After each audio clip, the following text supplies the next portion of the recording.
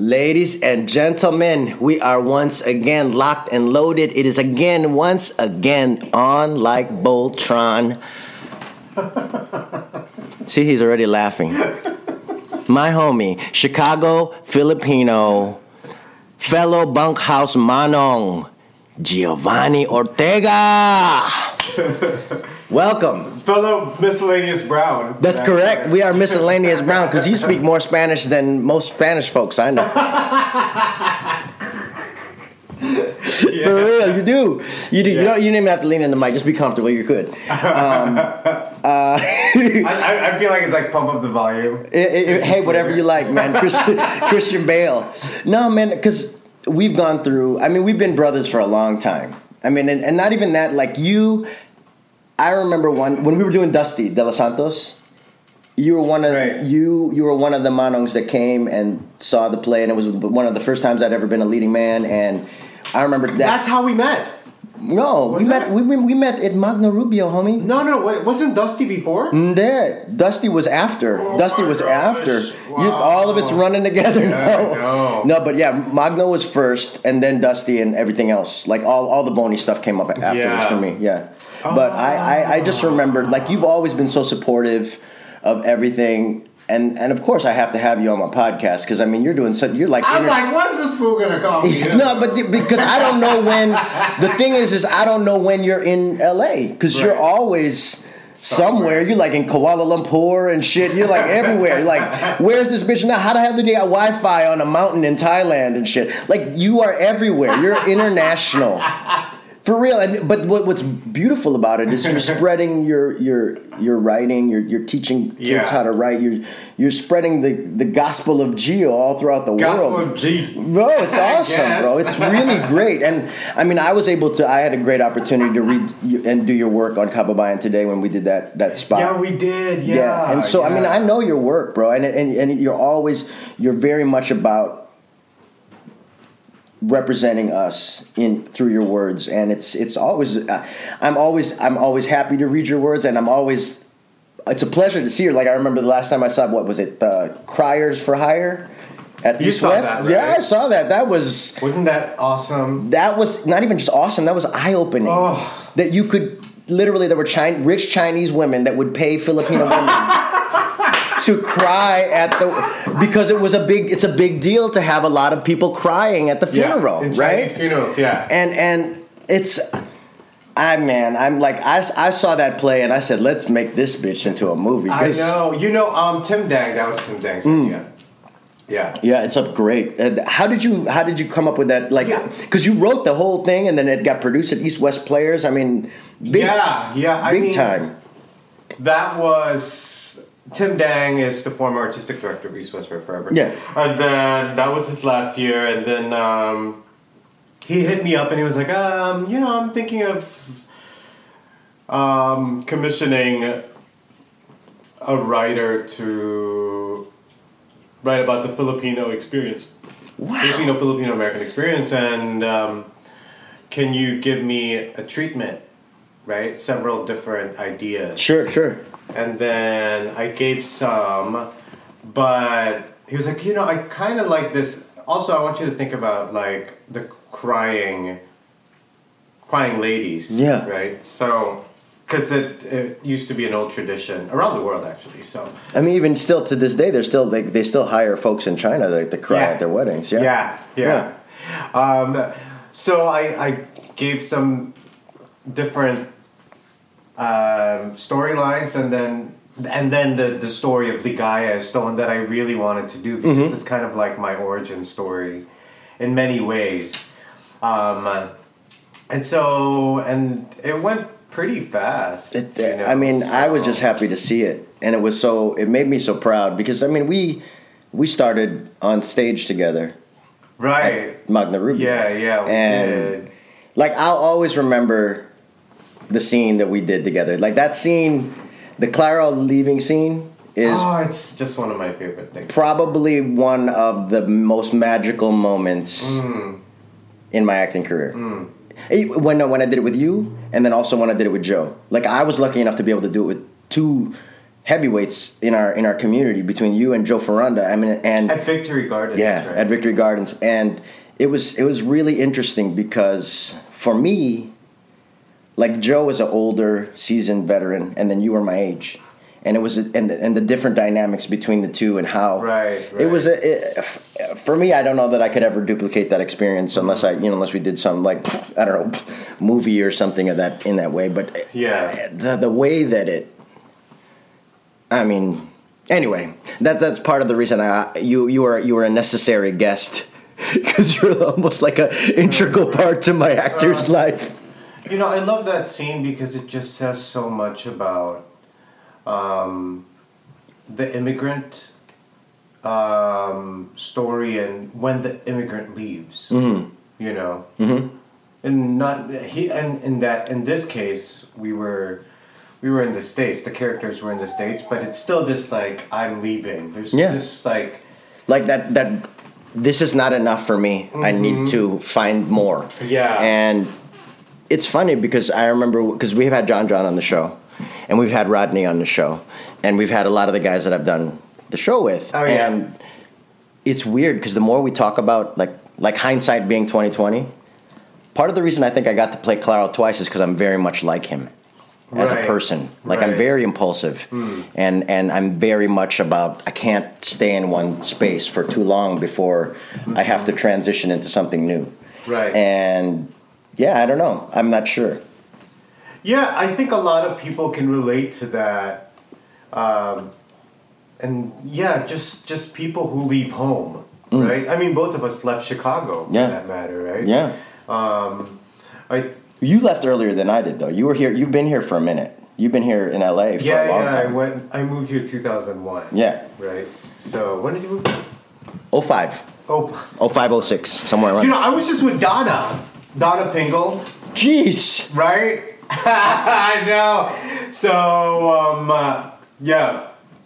she used to hang out with your boy. My boy.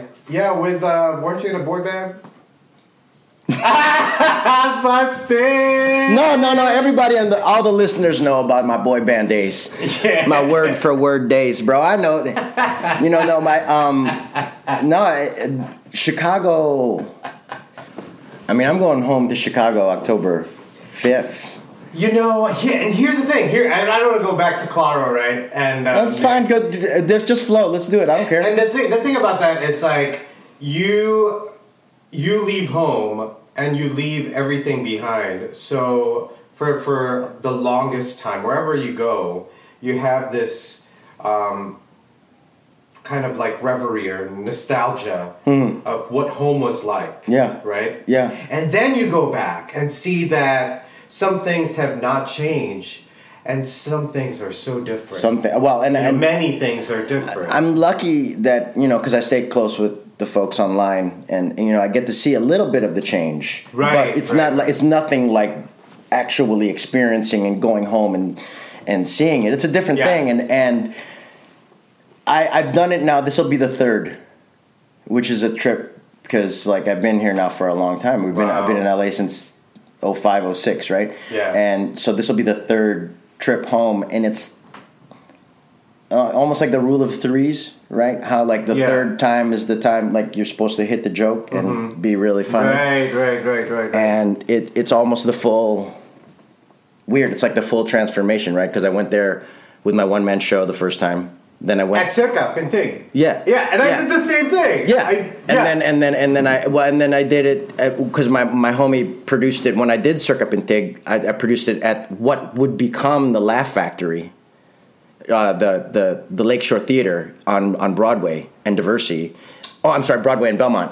That is now the Laugh Factory. What?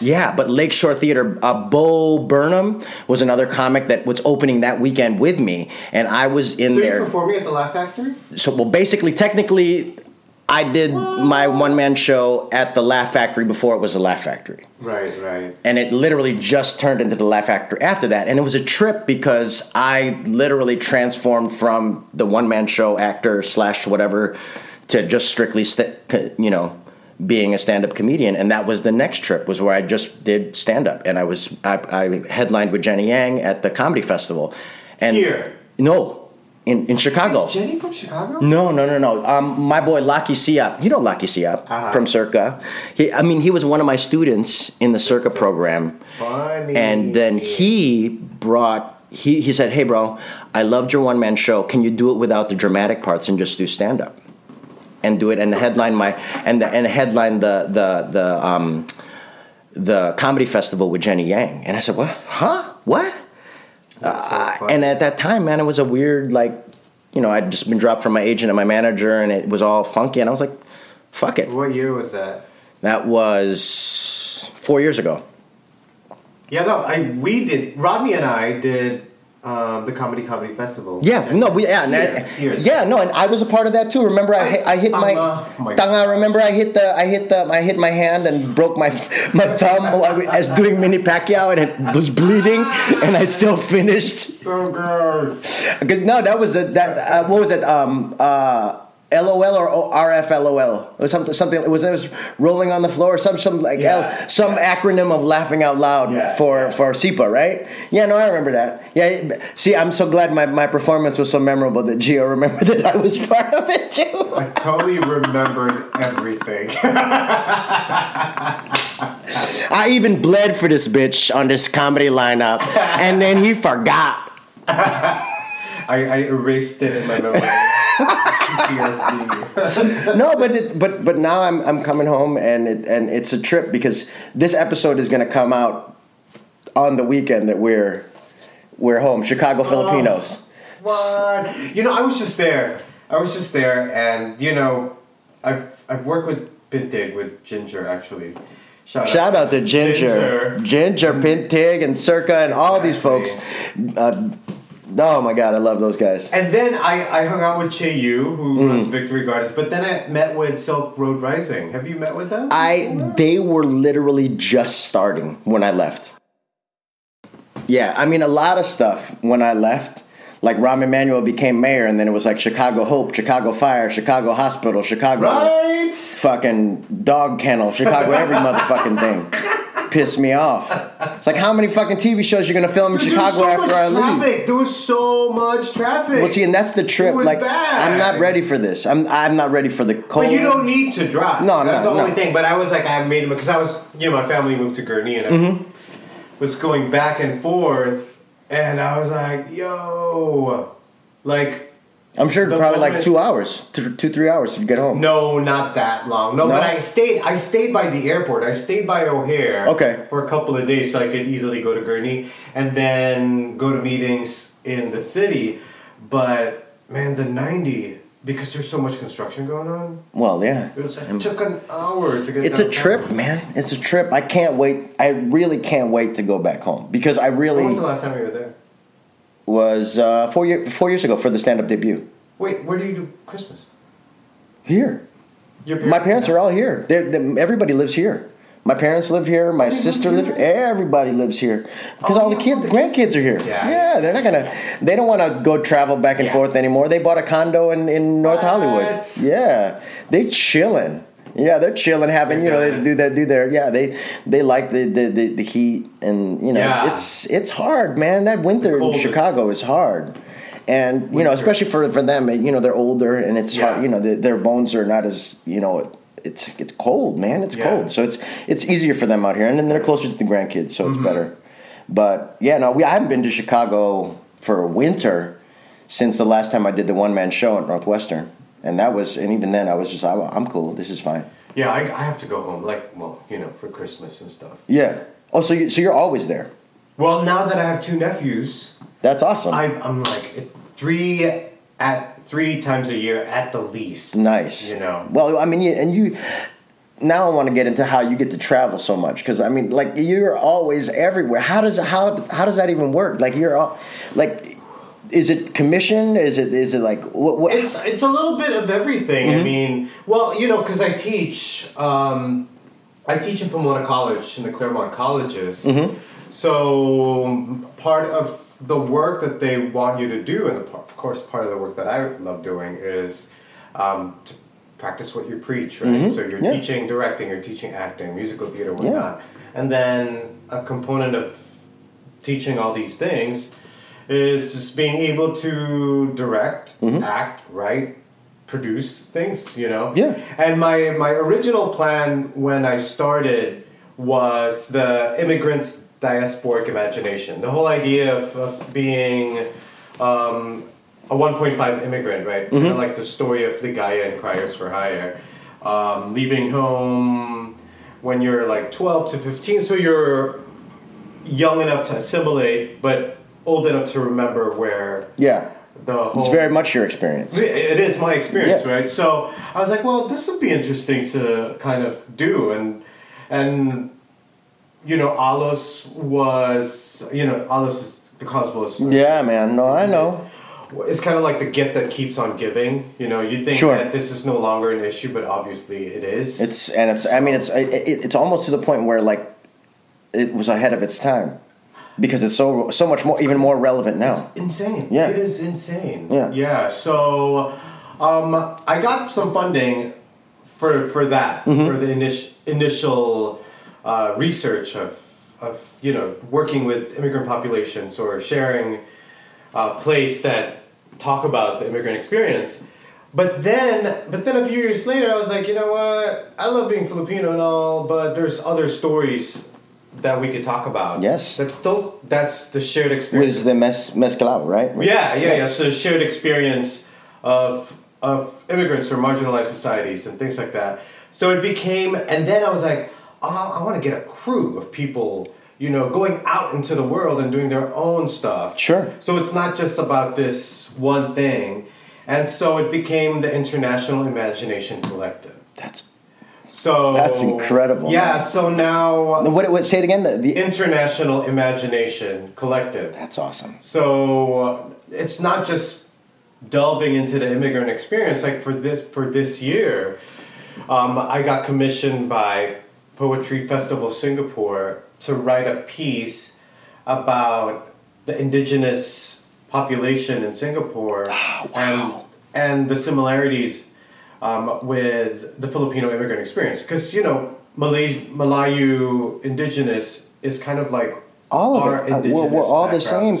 Because since there are so few of those other South Asian communities here in America, a lot of times they're like, the first question that they get asked is, are you Filipino? Like I had my friend Danny Plum is Cambodian.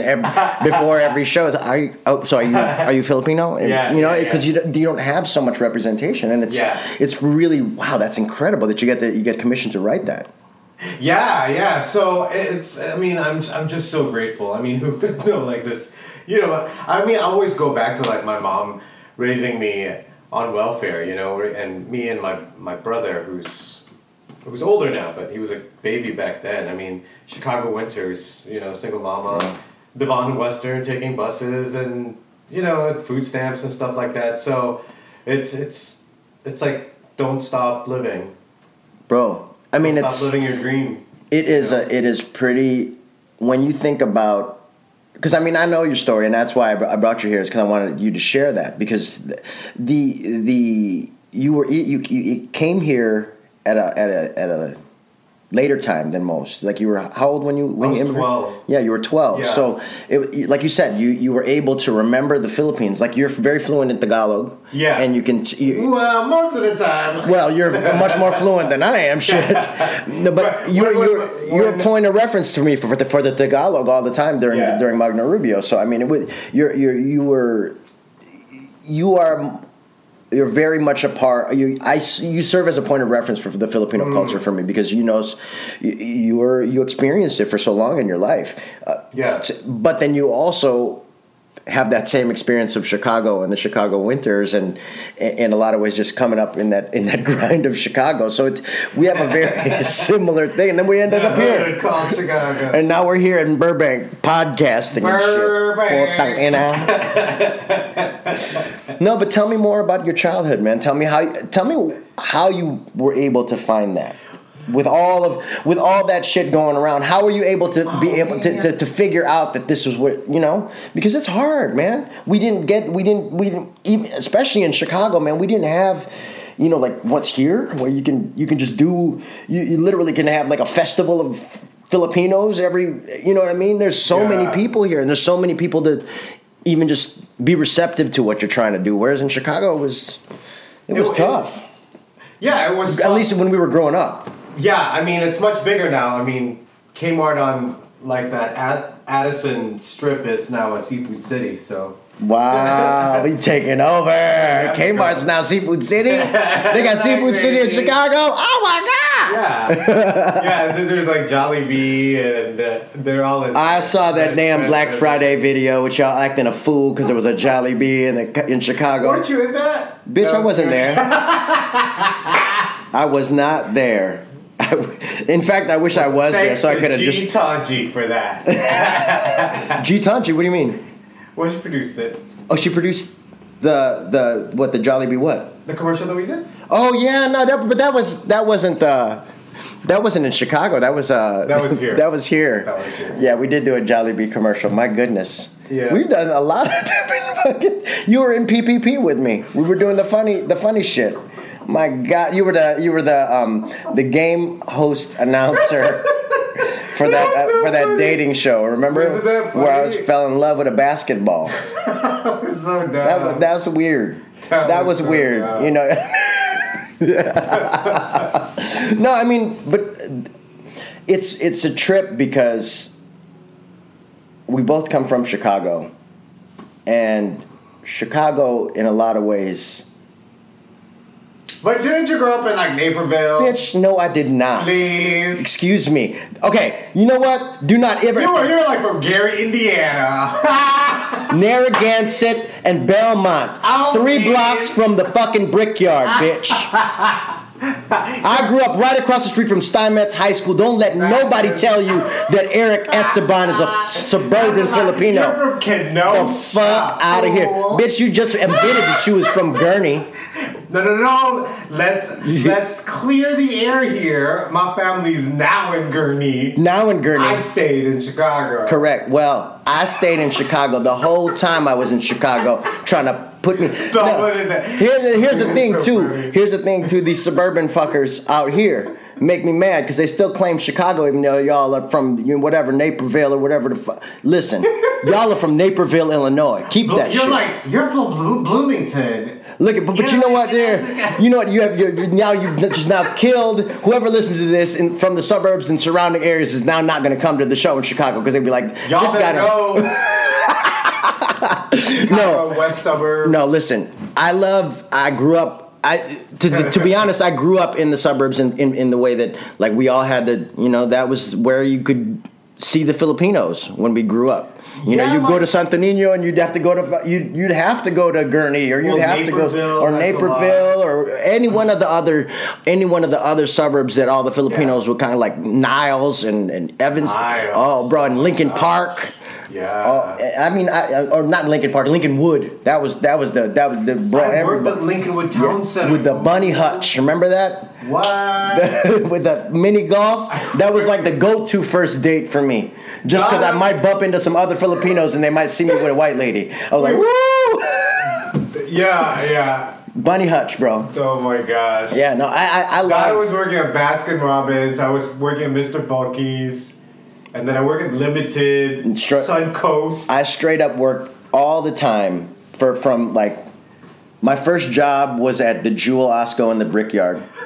Pushing carts. No, it wasn't. No, I'm sorry. Because they opened up that one on Addison. It was like a new Jewel. And I got hired at the Jewel at the Brickyard, but then they transferred me over there. Yeah. Addison and Elston? Yeah. No. Addison and no. Irving Park and Narragansett. That golden square. That was my first job pushing carts in that parking lot. And I said, this is too hot in the August summers in the humidity. And I was like, nah, fuck this. So I went to the Brickyard. And all I did was work at the Brickyard. I worked at the Gap. I worked at Chess King. I worked at Record Town. I worked at every place that would hire me at the Brickyard. And I'd work there for about 6 months and get the discount and buy all the shit, and then I'd quit. And then leave. But yeah, no, that was my jam. I loved working at the Brickyard. The friends that I made at the Brickyard are 3 of those dudes were my groomsmen at my wedding. Oh wow! Like those guys are those are like those are the homies from the neighborhood I grew up in. Yeah, I love the Brickyard. Shout out, I don't even know what the Brickyard is now anymore. I think it might be a strip mall, but because it's not a mall anymore. It used to be. It tripped me out the last time I was there. It wasn't a mall anymore. It was like a California strip mall with a big fucking parking lot and then just the stores and you walk. But kind of threw me for a loop because I always follow the road. It's changed some. It has. A lot. Yeah. But I'm excited, man. I'm really excited to go home. What's next for you? What are you doing? Because I know we had to schedule this quick because you're about to go out of town again tonight. Yeah, I go to New York tonight. One thing that I'm doing that I've become very involved with is environmental justice. That's awesome, man. Yeah. I mean, it's still related to the social justice work that I do. I mean, I remember, it's gonna sound so funny. I remember I was in Varanasi, India, Banaras. You see what I told you?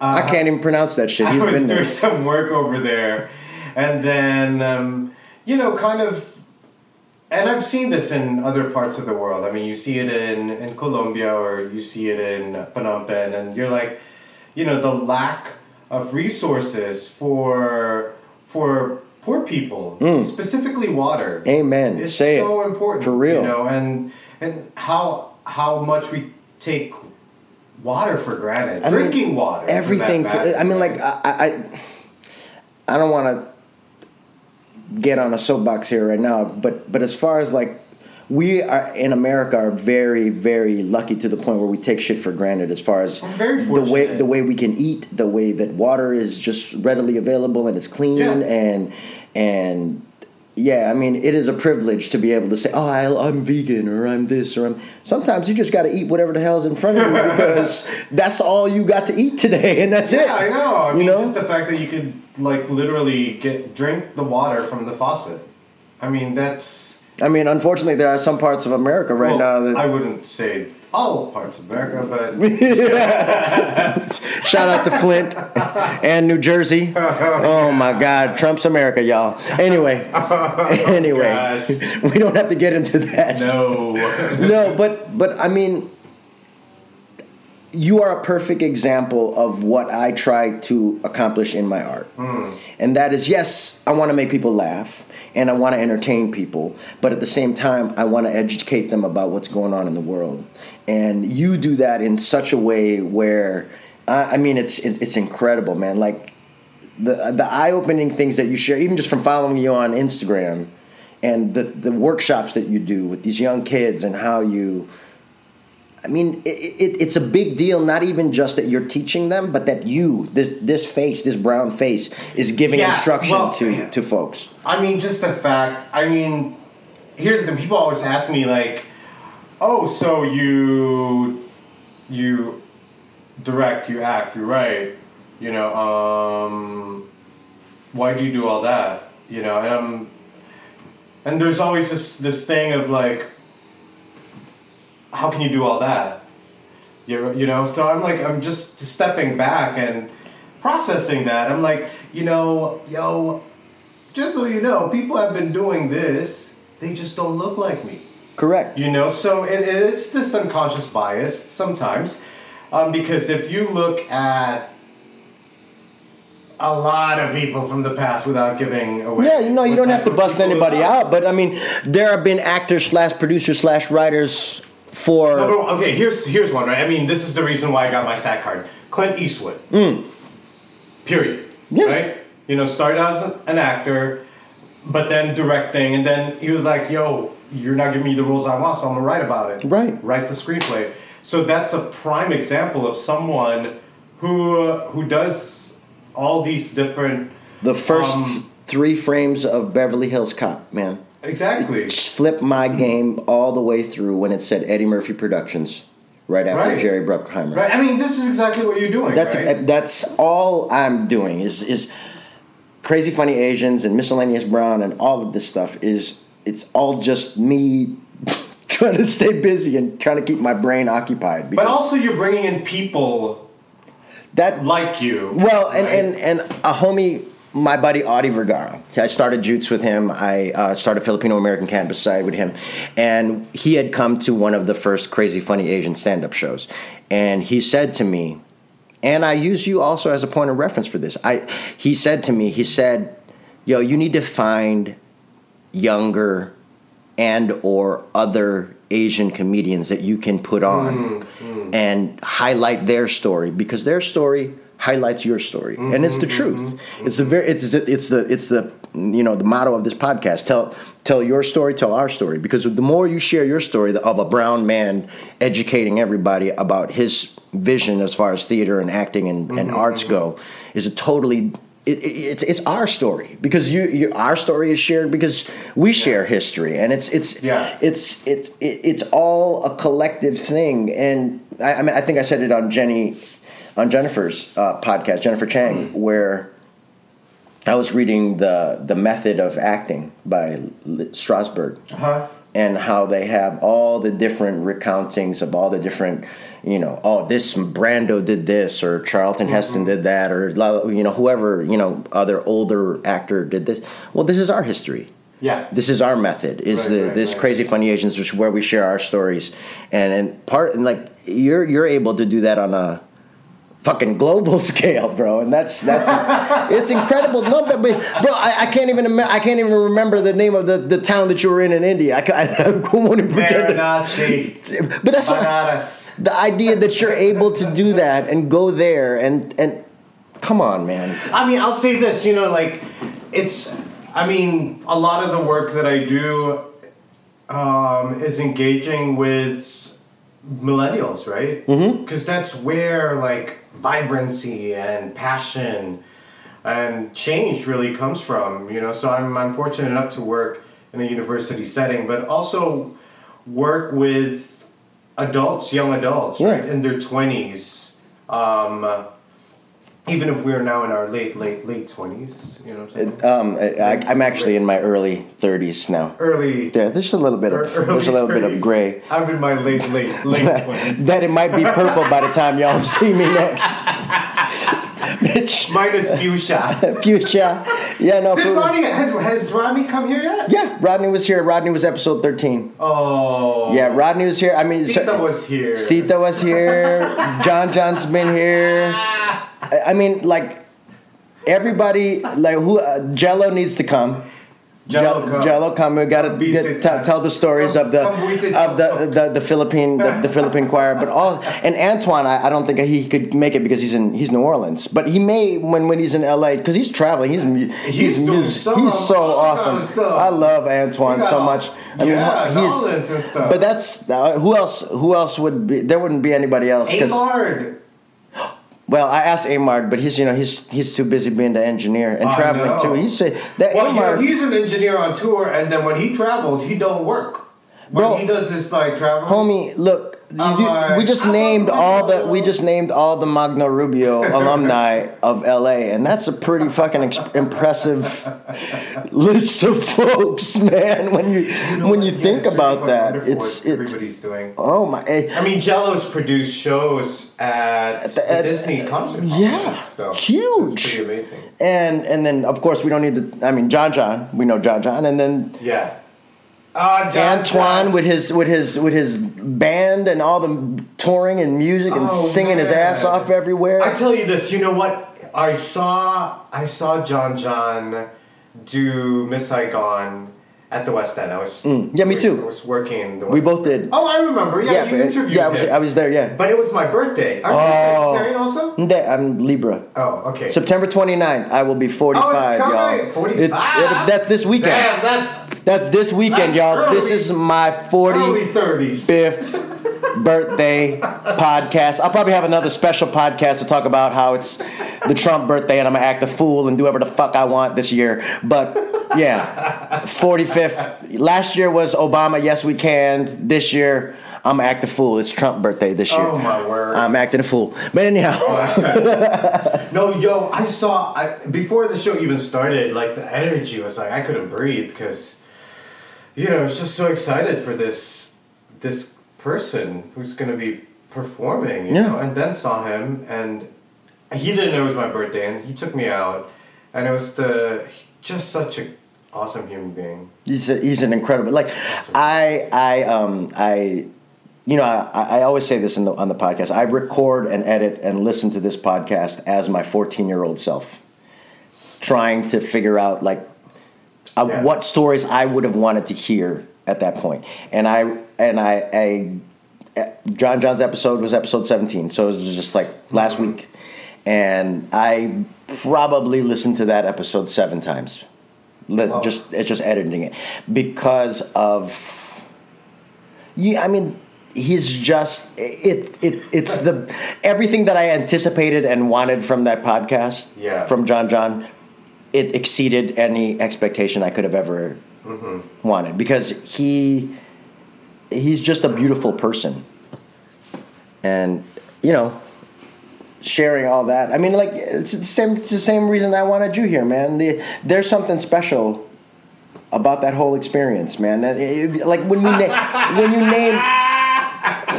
you name all those folks that did that shit. Yeah, life imitating art, bro. It's a trip. Yeah, that was a trip. I mean, it's an all-star cast of folks that are still doing it now.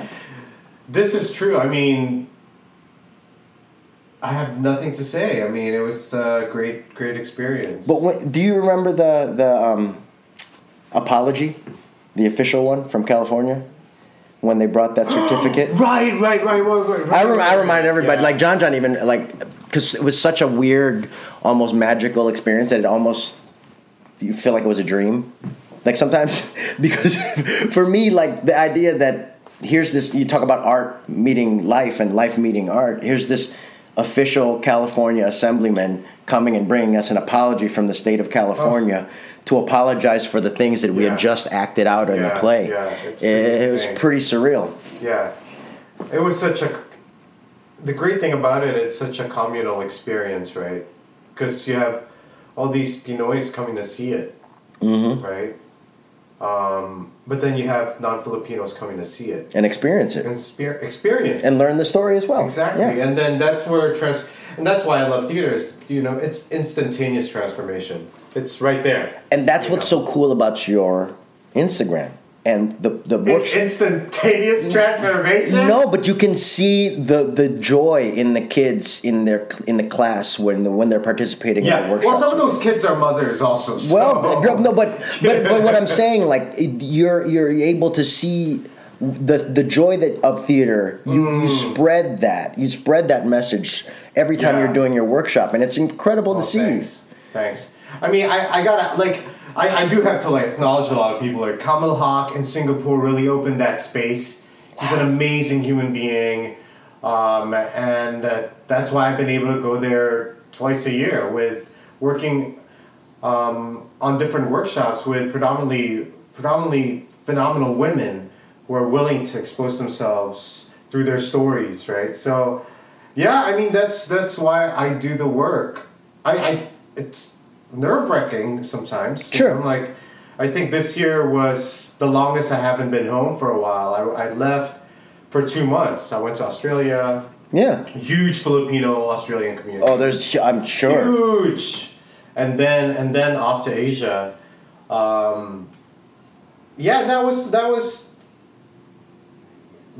That was in many ways a testament of how long can I survive in this, like, I'm by myself, working with all these different communities, but then you get there and you're like, you're not by yourself, yo. No, you're not. You got this whole community. Exactly. Yeah, and you're building this wonderful thing where I would guess that there are places that you've done workshops with women where they probably wouldn't have had that opportunity had you not been there. Well, I feel that that's the case. I mean, a lot of these, not a lot, but some of these places still are patriarchal societies. Sure. Right? So just creating a space for cisgendered women or queer people to share their stories and feel comfortable about who they are, it's really amazing. So that really has almost come really full circle for you when you think about a young kid who immigrated to Chicago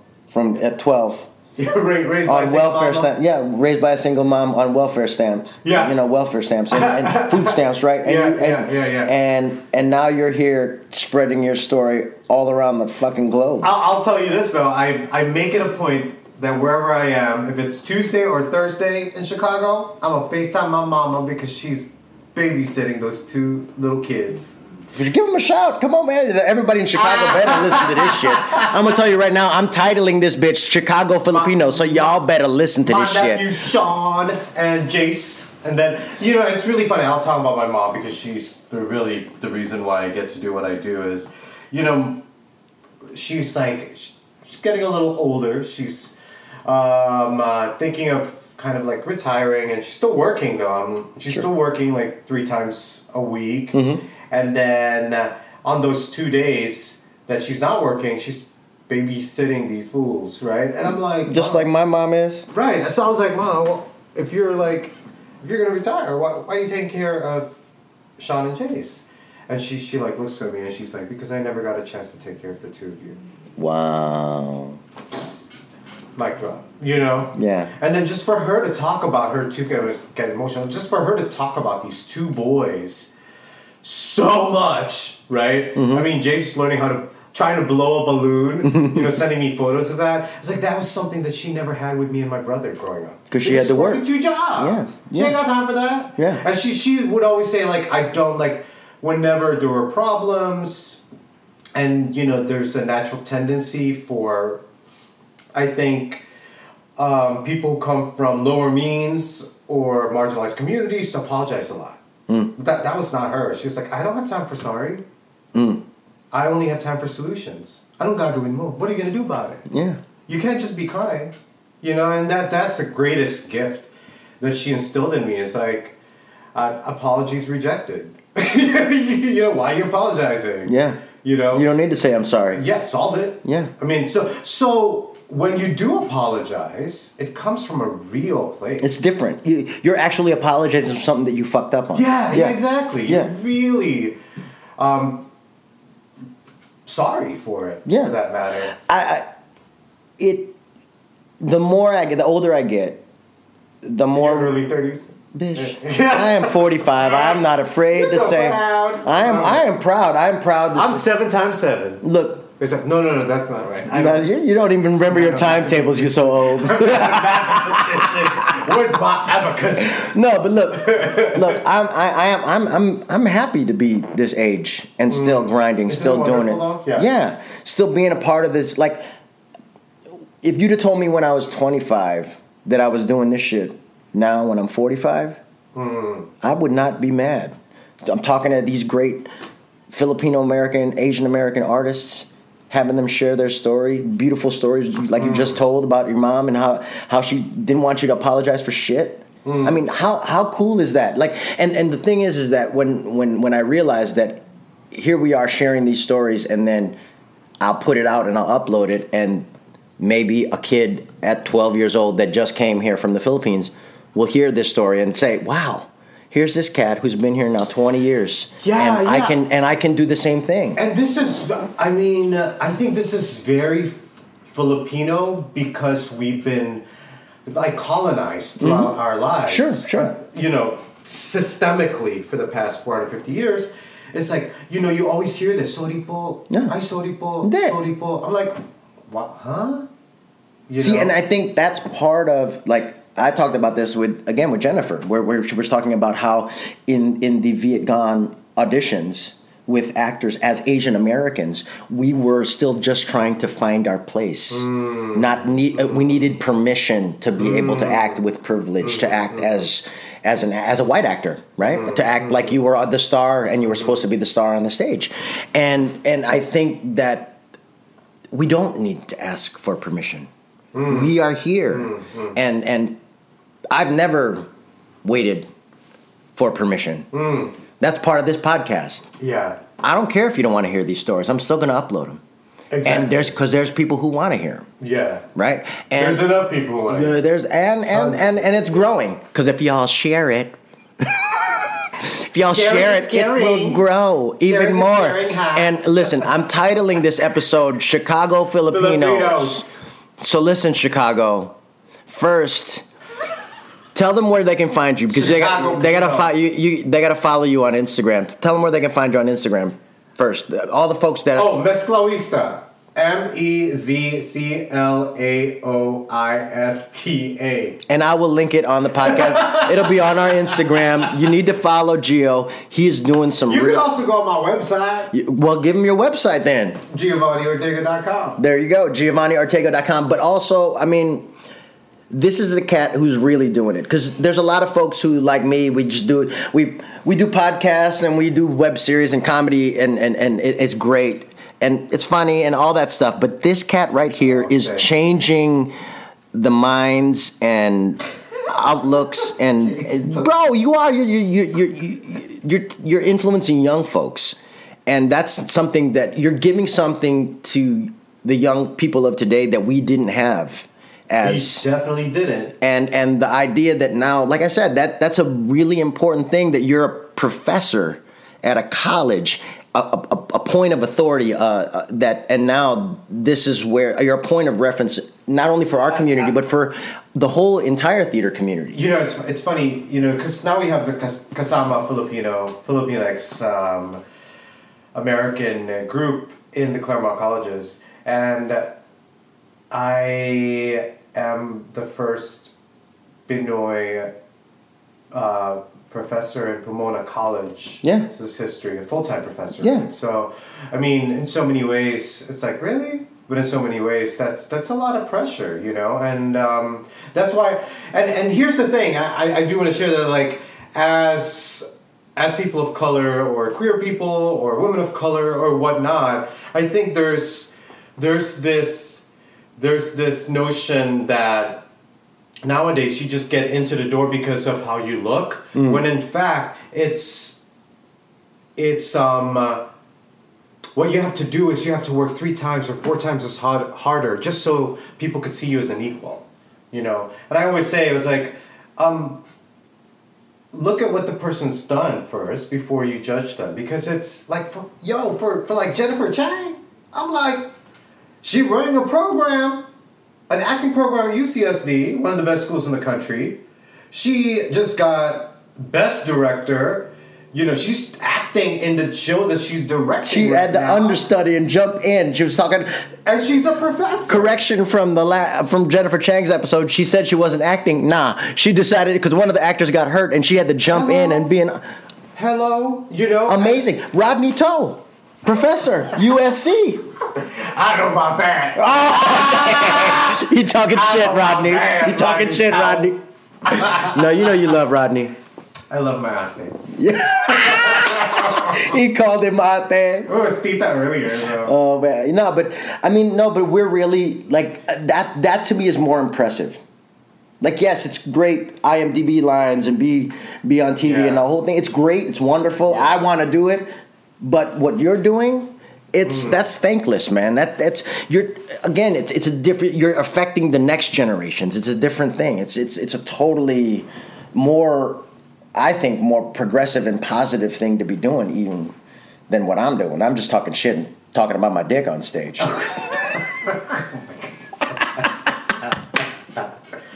Bastos. That's me. Hashtag Bastos. Hashtag Bastos. That's the space that I want to live in. So just in case, but if y'all hear this, go ahead. You're also creating opportunities for a lot of people. Yeah, you know? Yeah. And visibility. I mean, I just love watching all the things that you're doing. It's like, oh, okay. It's like 3 or 4 projects simultaneously. It's attention deficit disorder, bro. Blame it on ADD. No. Part of it is like I have had all these little side hustles for a while, right? The Miscellaneous Brown, that nickname has been with me for years. You know, Mini Pacquiao, obviously that's been going on for 10 years. Like, a lot of this stuff has just been, it feels like everything's coming together. You know, and that's part of the reason, again, why I started this podcast, was because you guys, the people that I bring on and the people that I highlight, all it does is highlight me because y'all are so dope. Seriously. I mean, because the idea that I'm able to, because of my career, I'm able to get a guy from Parks and Rec, Rodney Toe, or I'm able to get Gianni Versace, John Briones, or I'm able to get this cat, you, who travels the world and teaches people in India how to tell their story. I'm incredibly lucky to be able to be here and be in this position to just be a Facebook message away from these dope ass people. So why not share them? Because I'm lucky enough to know these stories in a lot of ways already. Yeah. And so why not share them now with everybody? Because I think, again, y'all are dope as fuck. So why not give you guys a space to be a part? And let's not get it twisted, guys. This isn't like a crazy fancy thing. This is 2 mics on my desk. Just what? This is like a full-on studio in Burbank. No, bro. I mean, surround sound. Well, this whole thing, all of this, every story that we share, everything that we do on this thing is just about taking the first step, sharing that story, putting it out there into the universe, because that's all you really can do, right? And once we put it out there, see what happens. Sure. Yeah. And, man, Gio, I appreciate you for putting it out there. Well, thank you. Because, we're Manongs from even we were Manongs before we knew we were Manongs, because we grew up in the same spot. We were brothers from another mother, even from back in the day. And what I'm hoping, we'll just put this out in the universe now. We'll be in a play together soon. Maybe in Chicago doing something. I'm just gonna put it out there. Maybe Gio will write it, and then we can do it. Maybe Gio will write it. Or maybe I'm just gonna give Gio this screenplay. Bitch, I'm about to hand you a screenplay. There you go. And you have to help me with it, because you're a better writer than I am. Ladies and gentlemen, Giovanni Ortega. Follow him on Instagram. Follow him wherever you can follow him. Google his ass and go on the website and check out what this bitch is doing, because it's incredible. He's really doing it for our community. He's really doing it for Chicago Filipinos and repping us hardcore. And I want Chicago Filipinos to watch this, or not watch this, but listen to this, share this with other Chicago. To the show. And he's kind of funny. October 5th, y'all, at the Collaboration Space. There'll be more stuff on all the websites and all the different social medias. But yeah, October 5th. It'll probably be this weekend right now. Like, you'll listen to this podcast and then you can listen to this. I just got 45. I just got it. You like that? I just got that. Yeah, it's 45. It's my 45th birthday. If for nothing else, come for my birthday. Yeah. I got it. It was terrible. It's terrible because it's 44 and 45. It's okay. It took me a really long time. It's okay. Sometimes it takes a long time. But it's like those mind bombs. That's what I want to do for y'all. And don't miss all the different little mind bombs that I'm going to put. Because sometimes you'll laugh right away. And then sometimes you'll be like Gio and laugh. In the middle of the night laughing. And you'll be like 30 minutes later, you'll laugh. It's like an hour. That's how we do, guys. Hey, thank you for listening. And please share this with your friends.